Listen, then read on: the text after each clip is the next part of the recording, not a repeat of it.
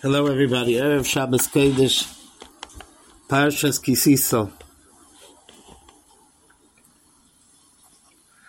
I wanted to share with you a few words, not about the Parsha necessarily, but I was just thinking about the campaign, the wonderful campaign that Neveh made this week, and Baruch Hashem was successful and raised, quite a bit of money to be able to help the operations for this year, to be able to make sure that we'll make it through the year. I just wanted to share with you that you should know my perspective that, we really, really have such a nice group of kids, and so many of them are making tremendous progress, and they're going to move along, and they're going to be extra special people.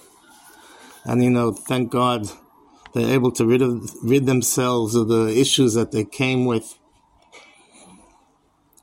So first of all, my humble thanks from the bottom of my heart for everything that everybody, the ambassadors and those that gave money. It's so meaningful, and I'm sure that Hashem is going to pay you back many fold for the tzedakah and chesed that you shared with the yeshiva. But I wanted to also share with you just that you should have an appreciation of what it is that you're giving for. I'm now soon going to finish my 36th year of teaching in Neveh. 36 years is quite a bit of years. 36 years in Neveh, and it's generations. It's nearly 2 generations, I would say. So, and now there's certain things that you get to see that you didn't appreciate necessarily all those years ago. So, last night we had a wedding.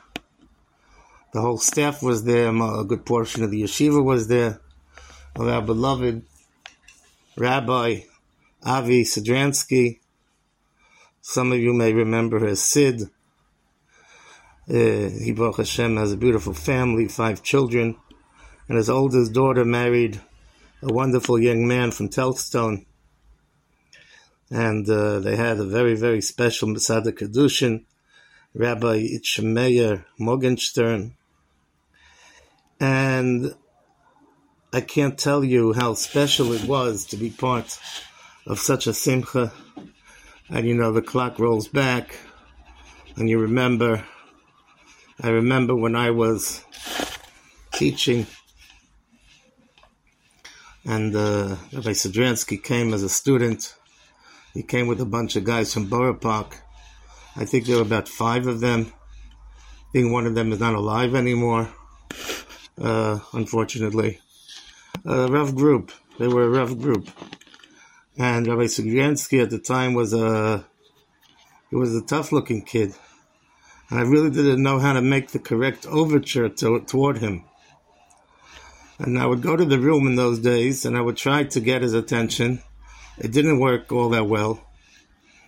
And then I remember very well in December how I met him on the steps going down in the yeshiva building. And I said to him, maybe we'd be able to talk. So he kind of grunted to me, okay. And he walked upstairs with me. And all eyes were on me at the time when they saw this guy, this unidentified object, coming with Rabbi Felman. And he sat at my seat.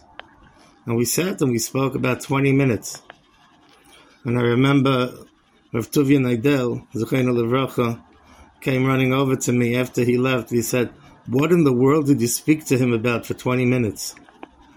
It was a real event, getting Avi Sidransky to be able to talk to him for 20 minutes. And the rest is history. And how many boys has he been mashpia on, if it was while he was teaching in Or Chodosh, or now today when he teaches with us in Neveh. And it's literally a pleasure to have him amongst us. Every moment with him is delicious. We have so many Talmidim that we love, but they move away and we don't get to spend the time with him. But over here we get to see Avi every day, and it's a tremendous nachas now that his children are starting to get married and to be part of it, and I don't have to fly to New York for it. It's a tremendous, tremendous pleasure. But that's not the only nachas that we have. I got a WhatsApp with a bunch of pictures from Tzvi Goldman. Maybe some of you remember Tzvi Goldman. He's the brother of Rabbi. And Ariel Goldman, he was a Talmud that came to me probably about 30 years ago, maybe 28. He came with a full, long, red brunette hair. And red hair. And I remember grabbing him in the dormitory and schlepping him across the promenade with his long hair, bringing him to the base of Medrash. And, you never thought anything was going to come of this guy. And in the end, Baruch Hashem, for a couple of years, many years, he's been teaching in Vancouver and now in Milwaukee. And he's become, not only is he a teacher, he's also a principal. He even was about Tefillah Yomim Nairoim, timid, shy guy. And today he has such a beautiful family. And his daughter Bela got married to a yeshiva boy. And she's a girl, a wonderful tznuah. And it's just tremendous, tremendous nachas.